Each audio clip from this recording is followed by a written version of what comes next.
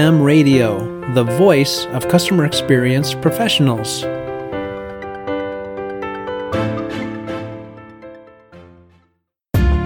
Welcome to another episode of Press One for Nick. Your host, Nick Glimsdahl, is the Director of Contact Center Solutions at VDS. Through conversations with customer service and customer experience leaders, Nick and his guests exchange insightful stories, best practices, and invaluable lessons they have learned along the way. Welcome to the Press One for Nick podcast. My name is Nick Glimsdahl. My guest this week is Kwame Christian. Kwame is the Director of American Negotiation Institute, business lawyer at Carlisle Patch and Murphy, LinkedIn learning instructor, and he's also the host of the world's most popular negotiation podcast, Negotiate Anything. Kwame, welcome to the Press One for Nick podcast. Nick, thanks for having me. Yeah, so one question I ask everybody, and just to know a little bit about who you are, and maybe even some of your friends might not know, but what's one thing people might not know about Kwame? So one thing is my favorite mispronunciation of my name is Quame. Quame. Yeah, it's hilarious. And so I got it so much when I first started college that my close friends, that became my nickname. Quame became my nickname for my close friends. So it's like only people who don't know me at all call me Quame, and people who really, really, really, really know me well. But the people in the middle actually enunciate your name correctly. Kwame. Exactly. Yeah. That's funny. So I read your book, man, Finding Confidence in Conflict. And I don't know, we're on video now and you can see me, but there may or may not be, I think the book itself is maybe 40% thicker due to the dog ears that I got on this thing. So awesome. I learned a lot and I have a ton of questions, but I'm obviously not going to be able to get through all of those questions, or else it's just going to be this 24-hour bender that we're going to go on. So let me start with a few and see where it goes. Perfect. The first question I have is, what is compassionate curiosity? So this is a framework I developed for having these difficult conversations, and it's designed to be flexible, so you can use it at work and at home. Mm-hmm. So the framework is: first, you acknowledge and validate emotions. Second, you get curious with compassion. And third, joint problem solving. And the beauty of it is that it helps you to know what to say and when to say it. So if there's an emotional challenge, you know that you need to acknowledge and validate emotions. If you're past that, curiosity is the next step. You need to learn more, ask open-ended questions, but with a compassionate tone. And then once you have all that information, there's no emotional challenge at hand at that moment, then you can go to joint problem solving, where we're trying to solve the problem together. And so when it comes to having conflict, why are so many people trying to avoid it? And why do they struggle with it? Because it's uncomfortable. It's very uncomfortable. And different people have different fears, right? And so some people have the fear of rejection. They don't want to put themselves out there because they're afraid of being rejected. Some people are people pleasers, and so they value the relationship and they're afraid of losing the relationship. That's the genesis of their fear. Some people, it's trauma in the past that they've had. They've had conversations that have gone so poorly that they say, I'm not going to risk it. But you, as you know in the book, what I do is I help people explore what their unique barriers are, because it doesn't make sense to give recipes to people who are afraid to get in the kitchen. I can give you all the negotiation techniques under the sun, but if you're not confident enough to use it, then you won't use it. So that's why we have to start with the confidence piece. But I think those are the real reasons why people are afraid.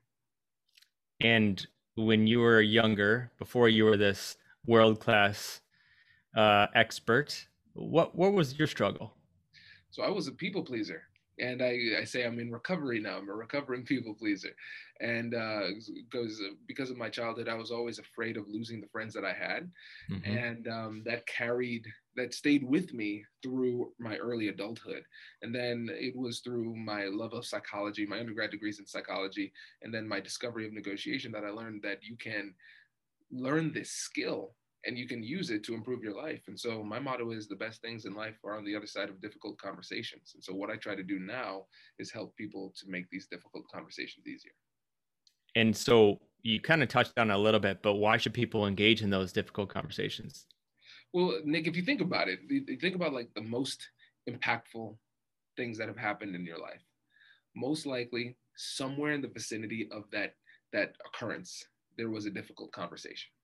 And so what we're recognizing is that our quality of life, the quality of our career to a large extent is going to be dictated by how well or how poorly we do in these difficult conversations.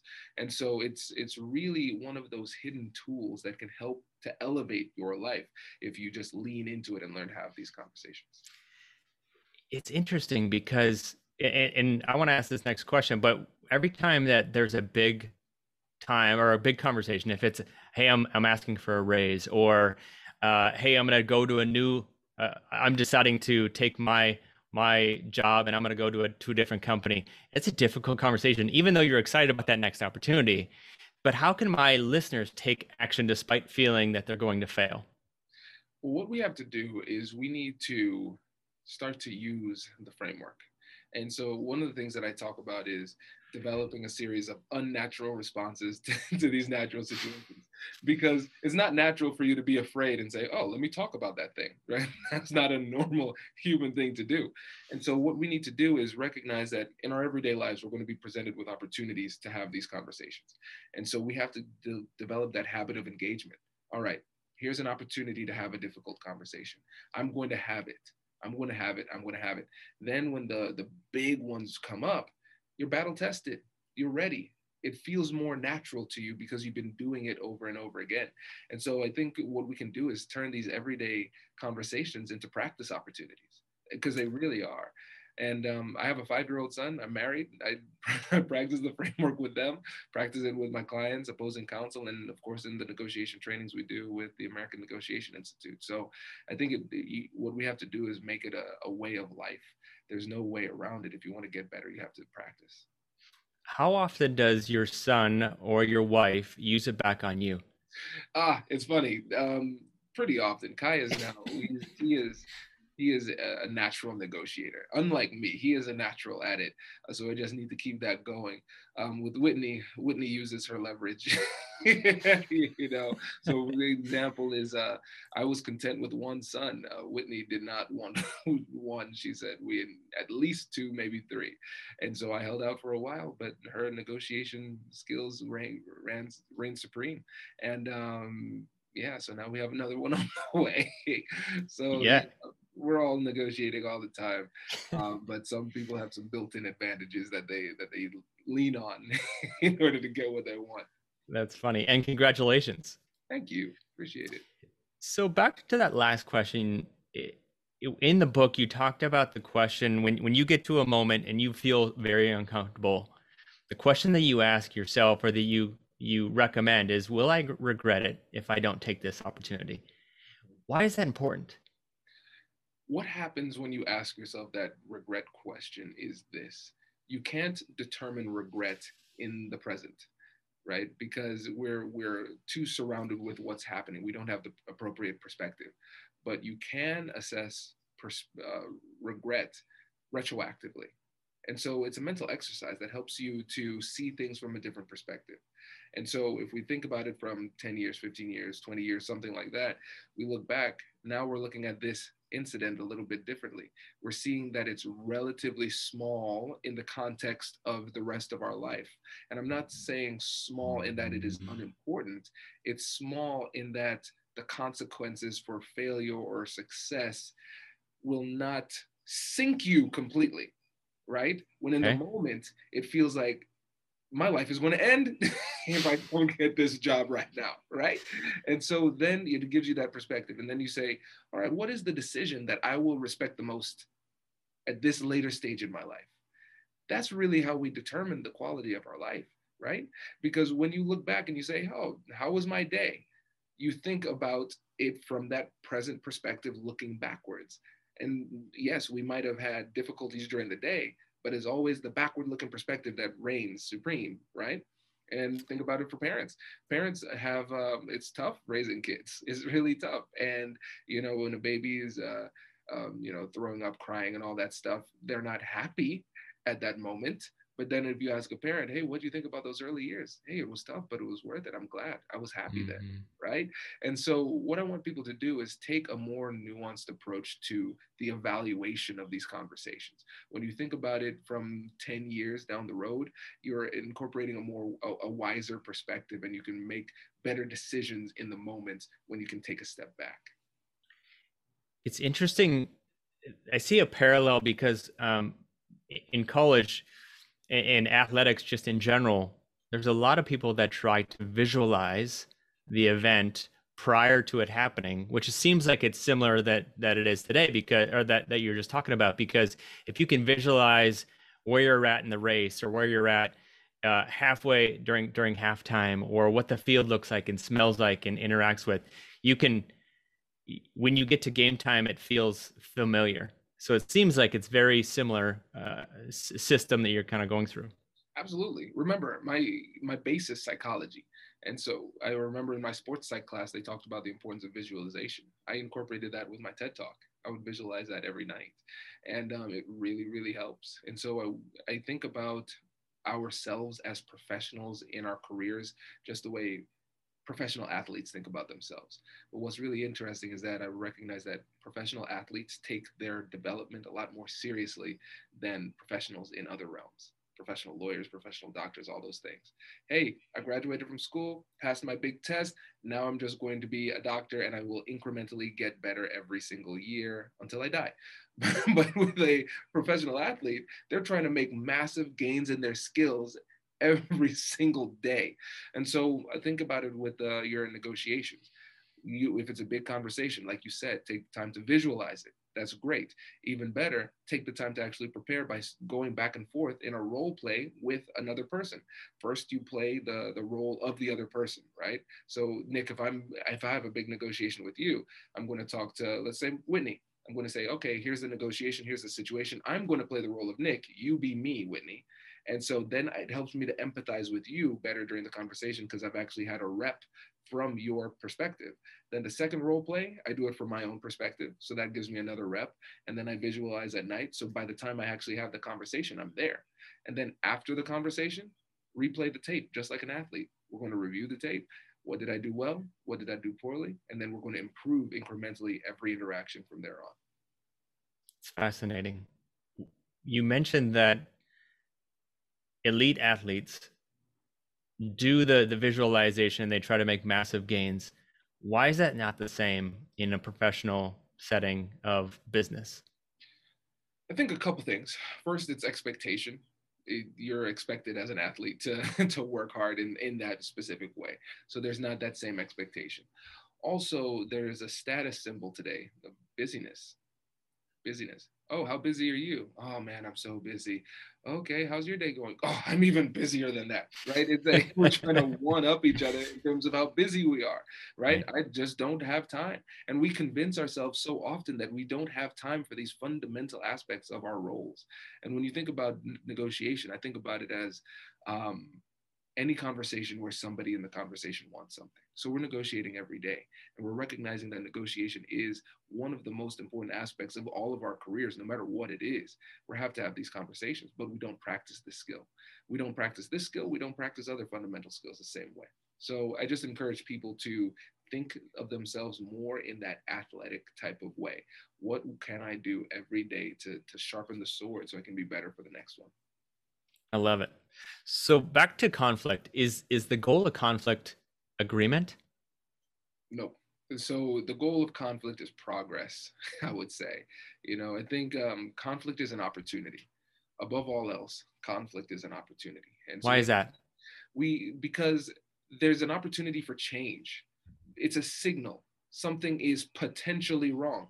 So we're going to investigate to see whether or not there is in fact a problem. There might not be. There might not be. So, okay, well, that's fine. At least I took this opportunity to learn, and probably through that through that process, the person I was talking to felt respected, like, oh, wow, Nick actually cares enough to check in to see if I'm okay in this situation. I appreciate that. So it was an opportunity to strengthen the relationship.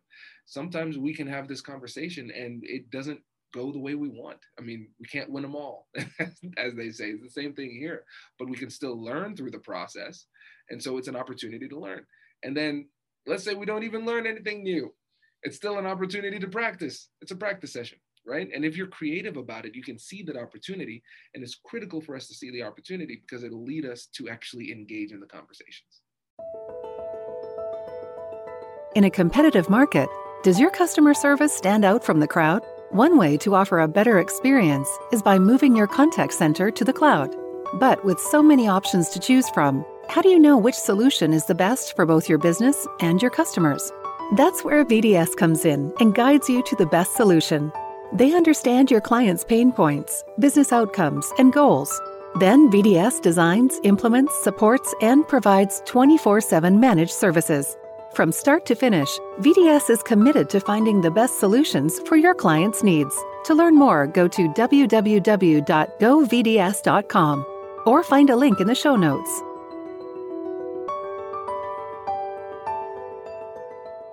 Is that more like muscle memory then? Yeah, I would say exactly. Because you don't want to rely on your discipline all the time to do the right decision. So you think about it just in terms of productivity and success. It's not necessarily a choice for those incredible athletes or people in business or whatever. They have created a system of habits where they don't need to decide anymore. It just happens automatically. Greatness happens automatically for them because they've taken the time to create these habits. And so when it comes to our difficult conversations, you don't want to have to decide the right thing to do, the right thing to say. The more you do it, you start to create these habits, and it just happens automatically, no matter what the situation is. When the people look at, I don't know, a Tom Brady, for an example, big W again for what, the 17th time, who knows? But everybody kind of looks at him and says, man, he is the greatest. But what took him to get to the greatest was repetition, muscle memory, and then consistent improvements over time. And it wasn't just consistent improvements, right? It's doing the right things, eating the right things, exercising the right way. I don't know why I keep bringing it back to athletics, but I just think there's such a similarity running parallel that I really enjoy. Yeah, and I think we can think about it more broadly in terms of competition too. I'm a chess nerd, right? I love playing chess, and think about the people who are chess whizzes. That doesn't happen by accident. I've played 13,000 games on chess.com. I'm in the 90th percentile in chess.com, and I lose to 10-year-olds all the time. You know, they have taken a lot more time practicing in a diligent way with a coach, and they know things that I do not know, right? How does that make you feel, Kwame? Humble. Endlessly humble. Yeah, I believe in the book you may or may not have called out a 10-year-old. I did. It was humiliating. But I tell you, it just goes to show they've taken so much more time to practice in a different way. I don't, you know, I have a profession that this is their profession. And so it's not surprising that they end up where they are. And it's going to be the same with what we do. Just the more time we spend doing these things, the better we're going to be. And I think this also speaks to the benefit of specialization too. What are the things within our craft that are the most important? What are the things that are going to give us the biggest payoff? We think about it strategically from like the Pareto principle, the 80-20 rule. What is the 20% that's going to give me the 80%? Right? The disproportionate returns. And so we want to focus on those aspects of our lives, those aspects of our careers, and we want to focus intently on making those better because we're going to get a better payoff. Cool. So why does failing to put yourself in those difficult situations make you actually weaker? Yeah, we're not taking advantage of these growth opportunities. Let's go back to what you said about muscle memory. Right? Because we're missing out on the opportunity to strengthen our habits, this habit of engagement that we've been working to build. And then if you think about it from like an actual muscle, right? The more you exercise the muscle, as long as you're not, breaking it down, the stronger it will get. And so if you don't exercise that muscle, it'll begin to atrophy. So but you actually have to break it down to build it back up, right? Exactly. So you have to break it down, just not tear it. Yeah, that's what I mean. Exactly. But that is uncomfortable. Right. I mean, just kind of going back to, you have to be uncomfortable, productively uncomfortable. to be in the right spot. Exactly. And that's the thing, Nick, because a lot of people make the mistake of feeling that discomfort and taking it as a signal that they're on the wrong path. You think about it in life, think about it in the gym. Ooh, that burns. I'm going to stop. Wait, that's where you want it to be. Right? TV timeout, Kwame. I'm done. The 15 pounders. I'm done, man. Exactly. So yeah, those are the things. It's going to be uncomfortable, but there's no easy way around it. The more reps you get, though, the better you'll be. So what is the importance of replacing condemnation with curiosity? Well, here's the thing. Condemnation, shame, those type of things, they are rarely persuasive. Think about the times where somebody has shamed you and you said, wow, guess I'm on your side now. Right? No. It's never happened, Kwame. Never happens, right? Because it creates a rift between you and the other person. It's a barrier to persuasion. And so remember, there's a big difference between being right and being persuasive. If you shame somebody, you condemn them, call them out aggressively, those type of things, it doesn't matter. Even if you are correct, if you have all the facts, data, logic, reasoning, all that stuff to prove the fact that you're correct, if you approach it that way, they still won't give you what you want, just out of spite, you know? And so we have to recognize that and recognize there's a better way. And that's why I want to really promote the compassionate curiosity framework.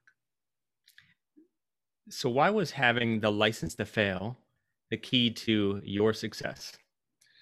Yeah. And one thing we have to recognize when we talk about the license to fail, that's a license you have to give yourself.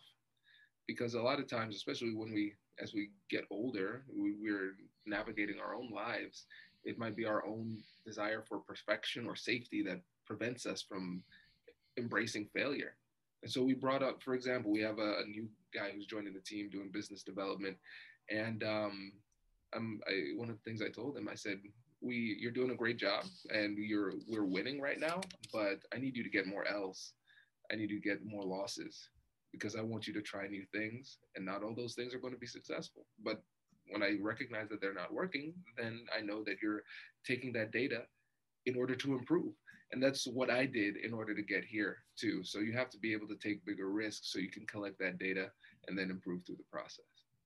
I actually heard a really interesting story of Kobe Bryant, and he was 10 years old and didn't score a single point in the entire season.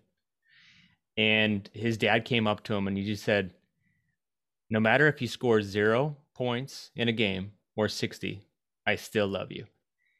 And he's like, that gave me the license to fail. Like, I don't know if he actually said that, but he goes, I knew that if I failed, it was still okay. Yeah.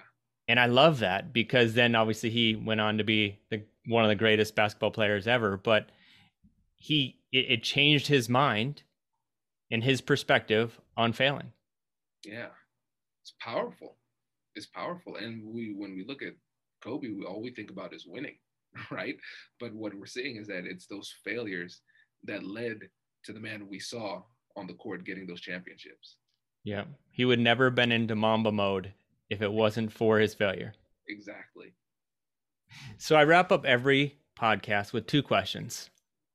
And the first question is what book or person has influenced you the most in the past year? So I'll put parameters around it. And then if you could leave a note to all the customer service or customer experience professionals, it's going to hit everybody's desk now, Monday at 8 a.m. What would it say? Okay. So I'm going to tweak the first one just slightly. And I think you'll like it. So I'm assuming when you say this, you're assuming it's going to be somebody else or another book or something like that. This is going to sound arrogant, but just stay with me here, okay? Got it. Yep. The person who influenced me the most was myself because I set a very aggressive goal. So I remember when COVID hit in 2020. For me, my almost 100% of my income was based on me getting on planes, doing speaking engagements. And I was on a plane like almost every week. And I remember in February saying to myself, man, things are going great. I see my calendar booked out to July. What could possibly go wrong? like a cartoon, right? And so the whole calendar was cleared after, like, from March to July, and I had to figure things out. My wife's a doctor. Her job is objectively more important than mine. So I had to be home with Kai and rely 100% on my team to make things happen, even though no income was coming in. So I had to make sure they were getting paid while I take care of Kai, and I can't get anything done. Yeah. I remember a very specific conversation with one of my best friends, holding Kai, very unproductive. I mean, I guess, being a father is productive, but for business purposes, not. Understood.